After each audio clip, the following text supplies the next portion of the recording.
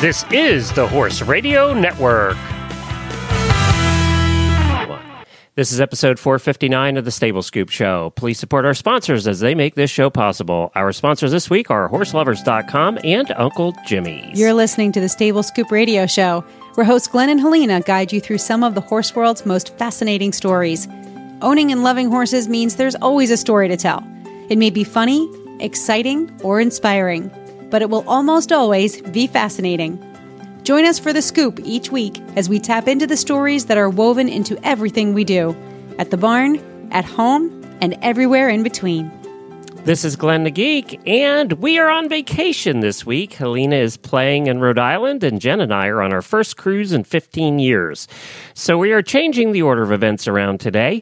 I have for you our Horse Lovers product review, and then after that, I thought it would be appropriate, as we are right now on a Royal Caribbean cruise, to play for you a non-horsey interview that I did with a podcaster I've been listening to for as long as I've been podcasting, almost 10 years. You know, when you guys come on the shows and say to us, wow, you sound just the same as you did on the show. Well, that is how I felt interviewing Matt Hochberg of Royal Caribbean Podcast. And formerly, he did a Disney podcast that we listened to for years. It is listening to his show that motivated Jennifer and I to take the cruise that we're on right now and also to book the Horse Lovers cruise for February of next year. If you are interested in joining us on a fun cruise in February, visit horseloverscruise.com. Cabins are selling and almost 50 people have booked already. Get your reservation in today. And also, I am so excited because Matt talks faster than I do. So there's a podcaster that actually talks a little faster than I do and makes me look slow. I'm so excited about that. I think you'll enjoy the interview today. First up, though, we're going to have the HorseLovers.com product review, and then Matt Hochberg of the Royal Caribbean Podcast. Enjoy, have some fun, and we'll be back next week.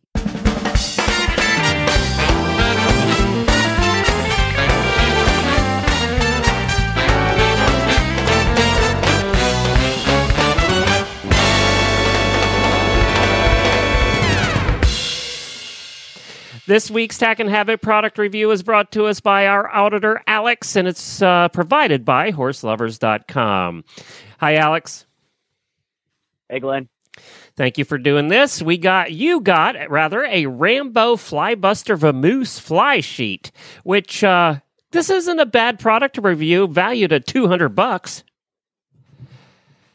Yep, it's a pretty good product, actually. Well, yeah, tell us about it. First of all, tell us a little bit about the horse you put it on.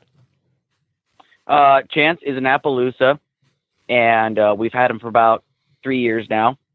And he's got very, very sensitive skin, especially when it gets easily irritated whenever there's he gets bitten by flies or of the sort. But he's a good horse. He's one of our 2 horses. And you live in Midland, Georgia. Georgia, okay. So you definitely have flies and bugs and summer weather there, yep. Absolutely. So tell us now, this fly sheet is the overall one. If I remember right, it has a long tail flap, and it also has a neck piece. That is correct. Is the neck piece detachable? Or is it built in? The neck piece doesn't look like it's detachable, though. Okay, so it's built in. All right, good. Oh no, it is a removable neck cover. Actually, it is removable. It is removable. Yeah. I'm sorry. I just looked at the instruction. I was looking for it. Sorry. Yeah, that's all right. I got that. And all right. So, how long have you been using it? About 2 months now. And what do you think? Roughly. Well, it seems like it's a very good product. All in all, it was very, very easy for me to use. Didn't really require too many instruction manuals. It all seemed very, very common sense. But some of the things that I've noticed about it, it's very, very sturdy. It holds up to 24/7 turnout. It stays in place even when the horse rolls around, because we all know how our horses like to roll around in the dirt. And it seems like light-colored Appaloosas like to roll a lot. I don't know why. They do for some reason. Yeah. It works. Notice a reduction in flies thanks to the no-fly zone. So silk lining in the shoulders protects hair, and other sheets have rubbed them. Like, for instance, the lining that's actually on the horse sheet itself, okay? It just around the shoulders. Other fabrics have been known to, rub on his skin fairly harshly, but not this stuff, which is actually very good, which is especially considering this kind of horse. Silk lining on the neck protects the mane, which is important. And it's, like I said, it's very, very easy to put on. So, and like I said, I'm still, getting used to the whole horse accessory world. But like I said, this is very, very, very easy even for me to put on. So if I can do it, anybody can do it, kind of deal. And it's held up. You've used it for 2 months. No tears or rips? No tears, no rips as of yet. Good. And then also this comes with the I can't ever say that word, permethrin, which is the fly spray that's kind of built in. So you have seen a reduction in flies around him because of that? Yes, that is correct. Oh, that's good. A reduction of flies around him in a general sense, yes. And then it says that actually you can watch it up to 70 times and the fly protection will stay, which is amazing. So that's really good. A couple more things to add to it is for people that are curious about it, like for instance, something like this, whether they're going to worry about whether it's going to overheat their horses. Being in Georgia right now, where it's starting to get up in the 80s and 90s with usually about 100% humidity, it's actually manages to still keep the horses cool and comfortable. So if that's a concern for some people, let them know that this isn't something for them to worry about. The mesh is going to manage to keep the horse nice and cool throughout the duration of their wear. Terrific. Is it also available from sizes 60, which actually is my pony, up to 87? Mm-hmm. So, and it comes in oatmeal. Well, that's the color. They sort of a light tan. So, well, terrific. Yeah. Sounds like you like it. It is the Rambo Flybuster Vamoose. Horselovers.com has it right now at around $200. So head on over there and get yours today. Hello, folks. Uncle Jimmy here, and welcome to the world of Uncle Jimmy brand products, where funny names mean serious products. Featuring Uncle Jimmy's Squeezy Buns, the squeezably soft hand treat that your horse will love. The award-winning Uncle Jimmy's Hangin' Balls, Uncle Jimmy's Sugar-Free Ball, the incredible Licky Thing, also in sugar-free, the amazing Uncle Jimmy's Pecker-Wrecker, and the Big Licky. The infamous Uncle Jimmy Hangin' Ball was first designed by me for my own horses to help reduce the bad habits which come from stall boredom. It now can be found around the world. This nutritious, flavored, filled boredom buster will help keep your horses occupied and happy around the clock. Properly hung, it will last for weeks, provided you don't let your horse pin it, and Uncle Jimmy knows who you are. The ball comes in 4 flavors: apple, carrot, peppermint, molasses, and now sugar-free. Once again, welcome to the world of Uncle Jimmy's brand products, where funny names mean serious products, and satisfaction is 100% guaranteed. Well, hi, Matt. So good to have you on one of my non-horse special episodes. Thank you, Glenn. Thanks for the invite. It's really it's always fun to be able to talk about how the sauce is made, how the donuts are made, That's right. All that kind of fun stuff. Right. That's why people take the kitchen tours on the cruise ships, is to see exactly how the sauce is made. So now you've been podcasting a long time. I started 2006. When were you? 05. God. Okay. So was iTunes even around when you started? I think it was. It was really when we started. iTunes had just come out. The first couple podcasts had begun. And it was really just kind of this hey, have you heard about this kind of thing? And it really captured my imagination because it was such a cool idea, because we've always, being able to talk, on audio, radio, however you want to look at it, is just a natural form. It's so easy to do, especially when you're passionate about something. And I think the first couple podcasts I listened to, I was totally hooked on the platform and the idea, because it was perfect, because you get to listen, when you're in the car or at work. It's an easy kind of thing to do. It's without being totally invested, as in a video game. You got to pay total attention. A TV show, your whole attention has to be there. But podcasting is a little more relaxed, and that was really what was so cool about it. Now, but if you were like me, we didn't know what the hell we were doing, because there were. I still don't know what I'm doing, because there were no tools. We were trying to finding a recorder was just ridiculous, and then figuring out. I don't know about you, but people. RSS feeds were just difficult to figure out back then. There were no podcasting tools. We were just kind of doing it all by hand. Yeah, no, editing the RSS feed in text editor and then like, why isn't it working? Why?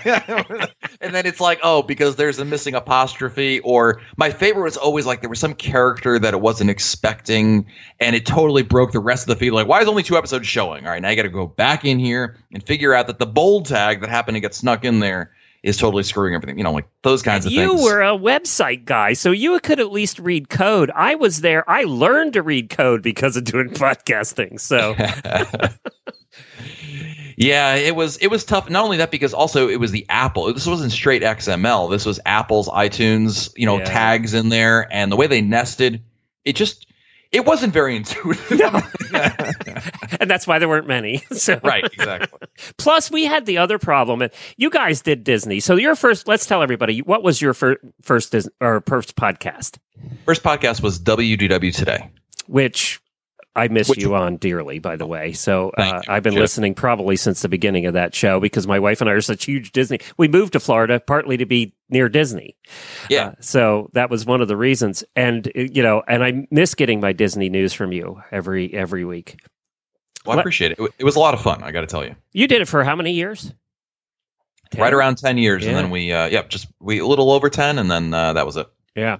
So now when you started doing the Disney podcast, were you just a huge Disney fan and that's what you had your passion about? Was it a strategic move to do the Disney show? What was it? I had started back in 2002. I started StudioCentral.com. Actually, back then it was mgmstudios.org. It was a website dedicated to then the Disney MGM Studios, which is now known as Disney's Hollywood Studios. But it's a theme park in Walt Disney World. And I had been doing that for a couple of years. And then podcasting came out, and being the geek that I am, I was like, oh, not only when I first heard about podcasting, the natural thought was, oh, wouldn't it be cool to do a podcast about Disney World? And Ricky Briganti was actually, to full credit, he started his Inside the Magic. He was the first one I was ever aware of. And I think that kind of also lit the light bulb for a lot of folks as well, in that it was practical or feasible. And for me, when we started the podcast, I think when we were envisioning what it was going to be, Glenn, I think it was really about it. We thought the podcast would augment the websites, because I started the podcast with 3 other guys. There were 4 of us in total. We all had our own little websites that we were running that had different, scopes, but they were all about Disney World. And we thought the podcast would augment the sites. But what ended up happening was the sites augmented the podcast. The podcast blew up and became its own world, which is awesome and totally unexpected and a pleasant surprise. And that was really so my thoughts going into it did not match what ended up happening in the years to come. Now, we always had the problem in the early days is just teaching people how to listen to a podcast. I mean, back in the 2006, even to 2000, well, up until about 2 years ago when NPR helped us out. Was that always a challenge for you guys too? Yeah, and it still remains a challenge today. I mean, a certain segment of the population will never, and not even a fairly large segment of the population has no idea. Certainly back from 2005 till even 2010 or so. I mean, podcasting was something that if you didn't know, you could tell immediately, like, what? And it'd be like, it's an online radio show. Yeah. Oh, okay. Well, and I would always get, what station are you on? All the time. All the time, yeah. Did I get in my car? Well, not exactly. It was different. Obviously iTunes helped us out there. But, iTunes made it more mainstream, but people still, iTunes, still there's people today that are in the Android world that would have no idea even what iTunes is. Right. And even in iTunes, I mean, it's not like it's the default page you go on when you load iTunes. It's kind of, I don't want to say buried, but it's not the most prominent thing that Apple does. That being said, it's still out there. But yeah, you're right. There is a learning curve to it. And I think some people don't even know it exists, so thus they won't seek you out necessarily. When I'm consulting people about starting podcasts, I always say you have to find a niche. And then when you find that niche, niche it down even more. Yeah. And you guys started in a niche, much like ours over in the horse world. As a matter of fact, a lot like ours in the horse world. Disney people are fanatics. They live for it. They spend all their money on it. They go to Disney every year like my wife and I used to. We don't even have kids. So you did the right thing at the right time, which was the niche. Yeah. There's no question about it. I mean, an old colleague of mine used to say the riches are in the niches, which is, you're not going to compete with, NBC, right? you're just it's not really going to be something you want to do. The problem with it, unless you have a huge marketing campaign behind you, which you probably don't, or any money for that matter, it's really hard to do that. And to that extent, if you can focus on the niches, you're going to be able to undercut the kind of coverage that the big boys really can't do. But more importantly, it's going to provide you with the subject matter that you're actually interested in talking about. And that's what really comes to the forefront is the listeners know when you're passionate about something and when you're going through the paces. And I think that's really why I've tended to gravitate towards certain subjects. People say, Matt, why don't you cover, X, Y, and Z? And I tell them flat out, I say, because I don't really care. It's not really my interest. I mean, it's not what I'm passionate about. And you'll get way more. Oh, by the way, everybody, he was that way about certain things at Disney too. Exactly, but it really does. I think it lends itself like towards my favorite park, Animal Kingdom. He didn't really have much time for Animal Kingdom, yet that was my favorite park. Every time you would say that on the show, I'd go, "Oh, you just put a little knife in my back." Sorry.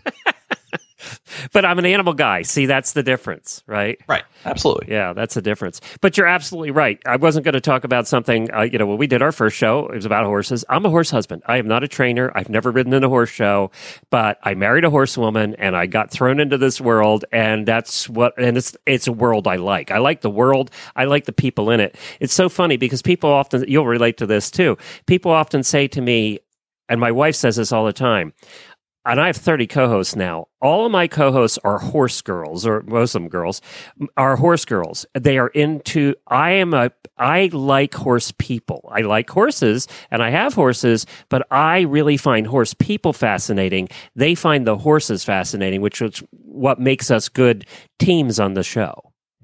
Yeah, you know what? And it's funny, about the people in general is really what I think makes the podcast, because it's a very intimate experience. A blog or a website is a one-to-many. You publish, it goes out to many, but it's very, there's not a whole lot of communication back in the sense like you get, maybe you might have comments or a message board, but still you're only talking about a fraction of the population that ever writes back. But with a podcast, it's very much more of a familiar experience. And I feel like people really latch on more and they communicate more with you. And that only serves to benefit each side because the audience obviously is getting entertainment out of it, if not education as well. And for you as the producer, I hate operating in a vacuum. I want this to be a conversation.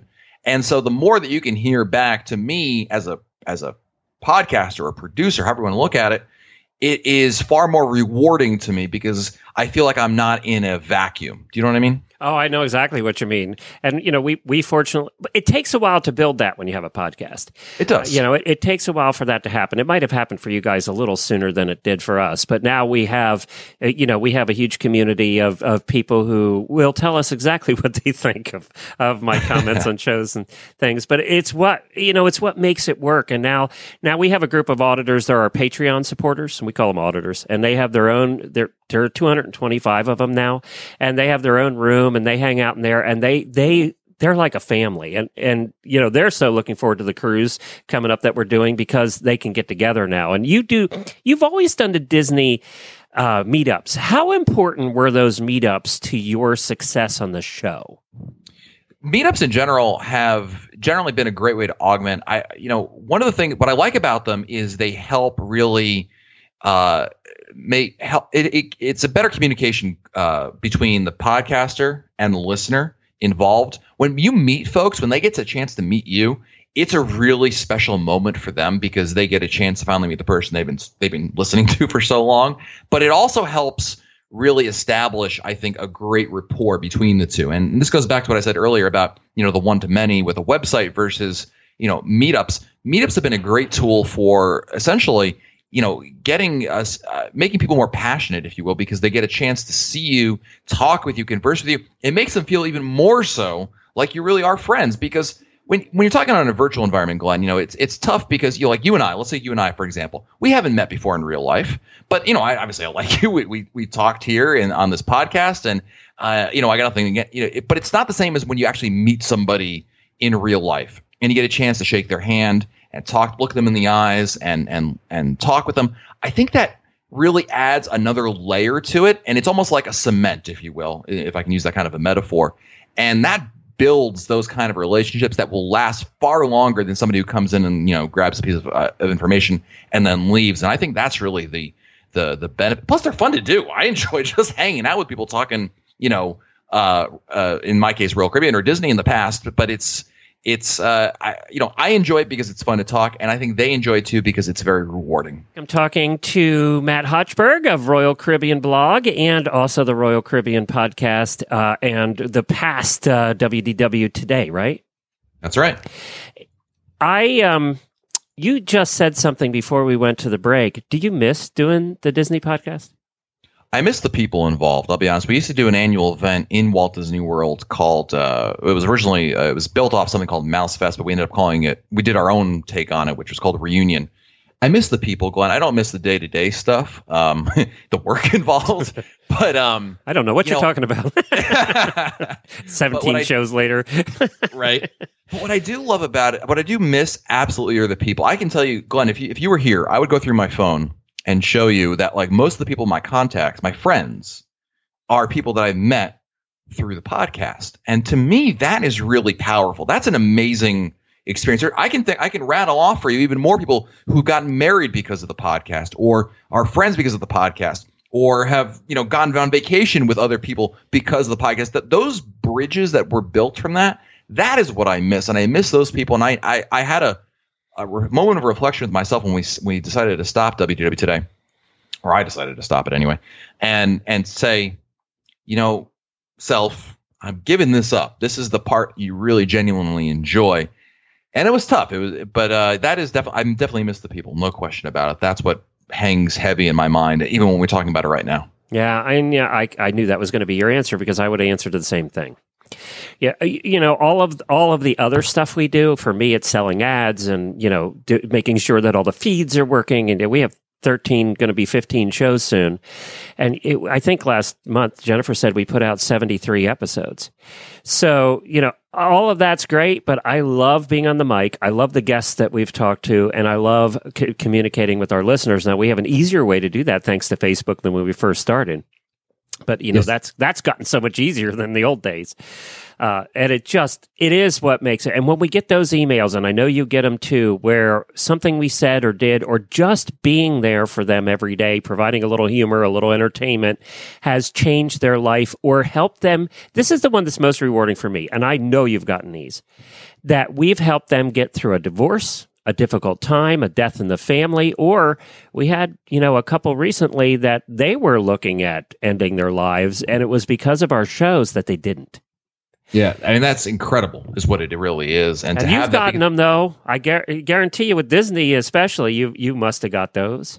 Yeah, and it's incredible because I think from a day-to-day standpoint, I know that I don't think about it. It's not something I really, you know, I'm just like, okay, I'm talking about, you know, a strategy for hitting up the Magic Kingdom in the morning and then having a break in the afternoon. Like, right. Not exactly, you know, saving the world kind of stuff here. It's just, you know, it is what it is. And when you hear those kinds of stories, people email you or call you, or you see them in real life, and they tell you these kinds of things, it really gives you a moment of like, wow, I didn't. It's just you're not prepared for it. No, because amazing. I think of myself as the class clown. I just happen to have a microphone. You know, it's like, do you know who you're talking to? Like, are you sure this is the right show? Like, that's right. Yeah, as far as I know, we haven't done any therapy on this show. But yet we do, and that's the amazing part. And I know you're a lot like me that way. We kind of do look at ourselves as the class clown. We're having fun. We're entertaining. Our job is to entertain, right? If we educate along the way, that's great. If they learn something, that's great. But they're not listening because they're learning something every minute. They're listening because we help entertain their day. And sometimes we do forget, and I have to think about the podcasts I listen to, we do forget that helps people get through the day. Yeah, it's part of their routine. It's not even getting part of the day. It's like counting on, like, okay, I'm going to get coffee in the morning. I'm going to, you know, like all those things that you count on, like it's part of your routine. And if you miss your coffee in the morning, if you don't brush your teeth in the morning, it totally throws it off. And that goes back to, you know, not missing a podcast episode on schedule, because that'll be the same kind of thing for a lot of folks, is they really do take it personally. Well, that was a question I was going to ask you, because I think that's one of the biggest thing that annoys me about podcasters is them missing episodes. And in 9 years, we're up to 6,100 episodes. We have never missed an episode. And I'm very proud of that. And you know what kind of a pain in the ass that was sometimes. And how we didn't want to sometimes, and we were sick or whatever, but we got them out, even if it was a best of or something. And I know you guys never did either. And boy, when I'm talking to podcasters today, that's the first thing I say. You just don't miss episodes. If they call me and want some consultation, I look at their feed, and if they missed episodes, I will not do it. Yeah, I think that's a huge one. I remember in WW Today, we started the podcast, and one of either the first year or the second year, Labor Day came around, and we're like, all right, we're gonna take Labor Day off. Okay, and we're like, okay, yeah, because it made sense. Why would we recorded on Sundays? It was a weekend, so it's like, why would we do that? And so we skipped it. And then there was all these people who were upset. We're like, what are you talking about? It's not a holiday over here, because they lived in England or what have you. And it was like, you're right. It was like, it's not only was it they didn't enjoy it. I do agree from a producer standpoint, no matter what you do as a podcaster, the worst thing you can do is let your listenership down. And the number one way you can let them down is by not producing it when you say it. If you pick a schedule, if you say, I'm going to do one podcast every 6 months, which is not ideal, Glenn, but let's say you say that. If you stick with it, you'll have the same 3 listeners every 6 months. Right. But you know what? They will come back and they'll expect it. When you start missing it for whatever reason, it's like shooting yourself in the foot is what it is. And I can't even imagine. It's not even like a thought in my mind. I mean, I would rather. You better not, because I've been counting on your shows to get us through this cruise in May. So it's just I'll kick your ass. Cross my mind. No, it's funny. I opened at PodFest this year in Florida, and by the way, we need to get you coming out to some of the podcasting conferences. I would love that. Are you kidding? Yeah, we need to get you out. You've been doing it long enough. I think you're qualified. So we PodFest in Florida, which is one you should come to next year. I'll send you the stuff. I did the opening keynote, and what I started with, and you're going to appreciate this, is I said, look, I wake up every morning to Dave Jackson, or every Monday morning, I'm taking a shower with Dave Jackson. Every Thursday morning, I'm taking a shower with Steve Adams of the Appalachian Trail podcast of Mighty Blue. I take showers with them on those 2 days, and if they're not there, I'm pissed because I'm looking forward to those showers. But that's true. That is my routine. Absolutely. It's such a critical part. I mean, you're talking about new podcasters or podcasters looking to improve. If you just put out your podcast on schedule, whatever schedule it is, but you put it out on schedule, that's the number one thing you can do to make it already off to a great start. And you're right. If you can think of the big people that are the brand names, if you will, in podcasting, they all stick on the schedule. Even if they have no voice, well, then their spouse is doing the podcast. Someone's doing it, but they're getting out there. They're recording in advance. They've got some in the can. Any way they can do what they can do to make it so that they stick to that schedule. That's like and it's an easy thing to do because, we're not talking about talent or skills or anything like that. This is just sticking to something, right? And that gumption, I think, really makes a big difference. Now, you had some competition when you started the Disney podcast in the form of Lou Mongello, and obviously he still has one of the top Disney podcasts out there. Was that even a thought at that time? No, you know what? I want to give Lou credit for one thing that he introduces. I used to think about it that way as well. And he said, we're not really competitors. We're just augmenting each other. We all do our own little thing. I mean, Lou's show was still is very different than the show I used to do. I mean, Lou's take on it is different than my take on it. And while we are talking about the same subject in a sense, we're talking about it in different manners. So there's some people who listen to Lou's show, but and say, "Oh, I'm never listening to that," or people who listen to my show and say, "I'm never listening to that," but they would listen to one or the other. Do you know what I mean? Well, why? And the reason for that goes back to what we talked about earlier: is the host. Right. Exactly. Yeah. And it's a different approach, and that's what's wonderful. So I don't look at it as competition. I think it's just we're all in a community, and we are supporting each other. And I think that while there were others that are out there, I mean, when we first started the Disney podcasts, the big one that was out there and still is Inside the Magic by Ricky Briganti. Oh, he's not there anymore. Yeah, he's not there anymore. And I used to listen to his show religiously, and that is another lesson: is people don't listen to just one show. Right. Absolutely. And so we all help each other that way. You know, there's been a couple of horse podcasts that come along the way, you know, and come and gone, as most of them do, right? They last 6 months and they go. But we've never had that help like you guys have had on the Disney side, because people would find Lou and they'd go looking for others. We never had that. People would find this and go looking for others. So we kind of never had that help. And it is a help. It is a help if there's multiple podcasts, because people don't listen to just one. But Inside the Magic, and by the way, I'm still mad at him. I used to listen for the news, especially at the beginning of every episode.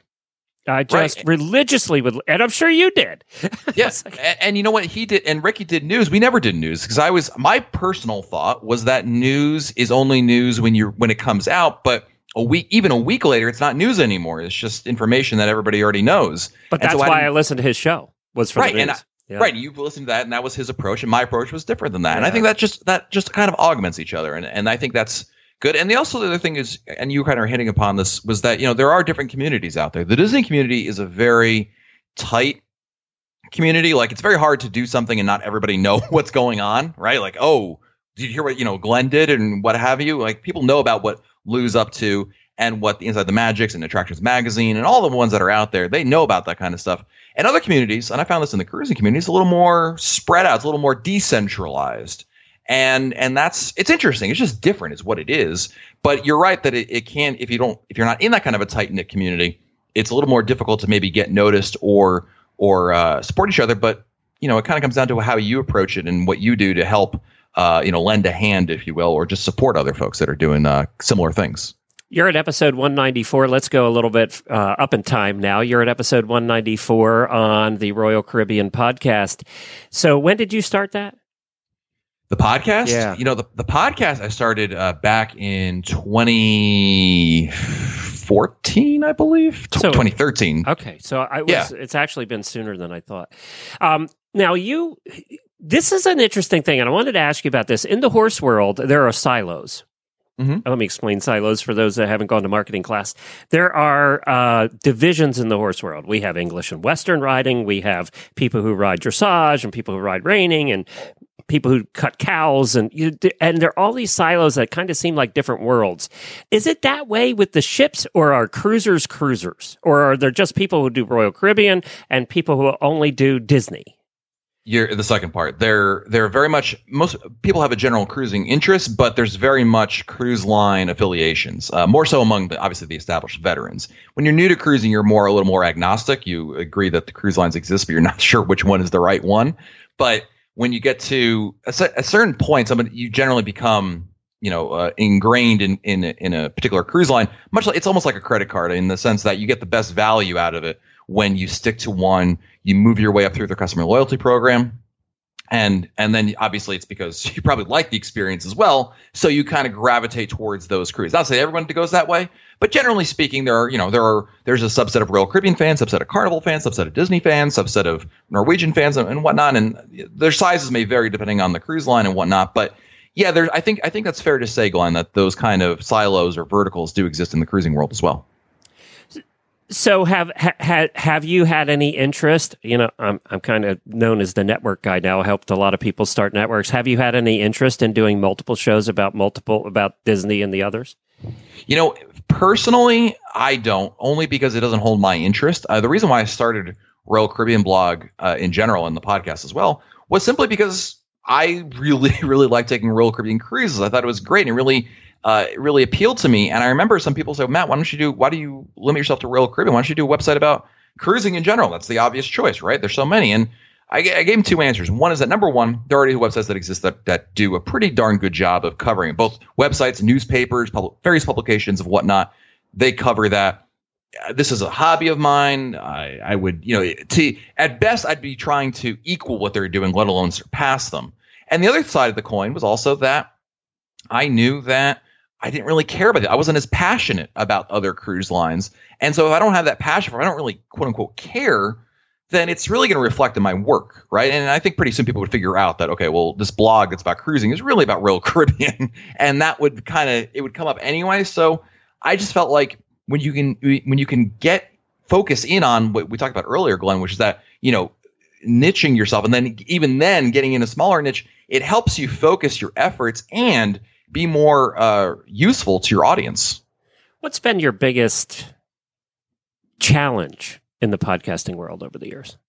I think by far it's got to be, I think everyone goes through this, is breaking out of your bubble. It's that notion of what you do on a day-to-day basis will reach a certain subset of audience out there, but the audience is bigger. You know it is, but you can't reach them because they haven't found you for whatever reason. Or they haven't found podcasting, period. Right. Exactly. Yeah. Right. There's many different ways of that. And trying to continuously push that onto so you can break out of the bubble you're currently in into a larger bubble, and then obviously break out of that bubble, keep moving the ball forward. It's not all about numbers. I always tell people I don't think that it's about, I've got this amount of listeners or anything like that. I try not to focus on that because it's not really necessarily the end all be all of what makes a successful podcast or not. However, it certainly does help. Numbers do help, and they help you understand where you are and what your interest is. And I think that the biggest challenge really is just, how do you reach more people? Because I know people want to find this kind of stuff, because I like to think that the information we have on the podcast is pretty darn interesting. But I got to reach those people. I got to let them know that, hey, there's a thing called podcasting. I do one. And by the way, you have an interest in Royal Caribbean or cruising or both. I think you'd really find this really useful, interesting, fun, informative, etc. And, boom, that's the key, right? And haven't you just described, though, the challenge for every business in every market? Pretty much. I think it's right. I mean, isn't that the marketing challenge of any business? That's probably true. Yeah. I think that with podcasting, though, and something that you talked about already, which is that because the nature of podcasting, there is a bit of a knowledge that, like, everyone knows there are cars and bank loans and whatnot, but not everyone knows there are things called podcasts, let alone podcasts about Royal Caribbean. And so I feel like that's the other larger technical challenge that comes with it. And that's just, but I think a lot of it, I take it as a personal challenge more so. I don't just say, well, it is what it is, and I'm only ever going to reach this amount of people. I really firmly believe that I can reach more people. It's up to me to make that happen. Okay, now not using a name. You don't have to use a name here. And I was just interviewed for a cool podcast, and I don't know if you've heard of it, called My Worst Interview Ever. I was just interviewed on that yesterday, and I had to think, we've done 7,200 interviews here over the years. So, there's been some interesting ones along the way. What was your worst interview ever? You don't have to name a name. Yeah, there was one interview we did. A gentleman came up with I just narrowed it down 50% of the population. A gentleman wrote a book. A person wrote a book.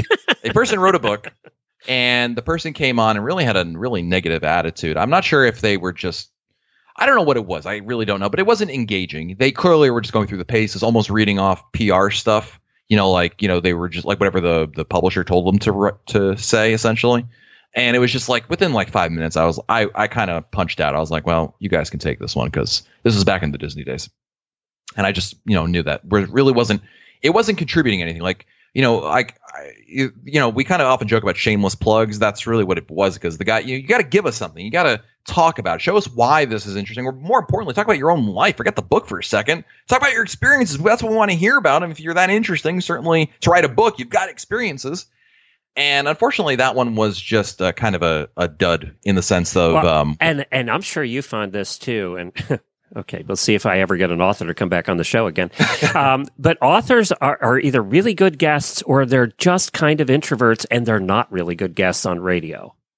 Yeah, that's true. And speaking in general is definitely... But even just audio, no one can see you, but still that raises their level of timidness and shyness. And you're right. It kind of there's always some folks who are just like, yes.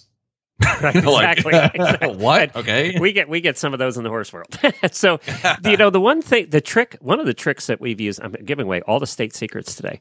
One of the tricks we use, if we know a guest is nervous, and especially for our live show, because that, they always get nervous for the live show, but our producer will say, this guest is nervous. And we have a trick that we use, Jamie and I usually.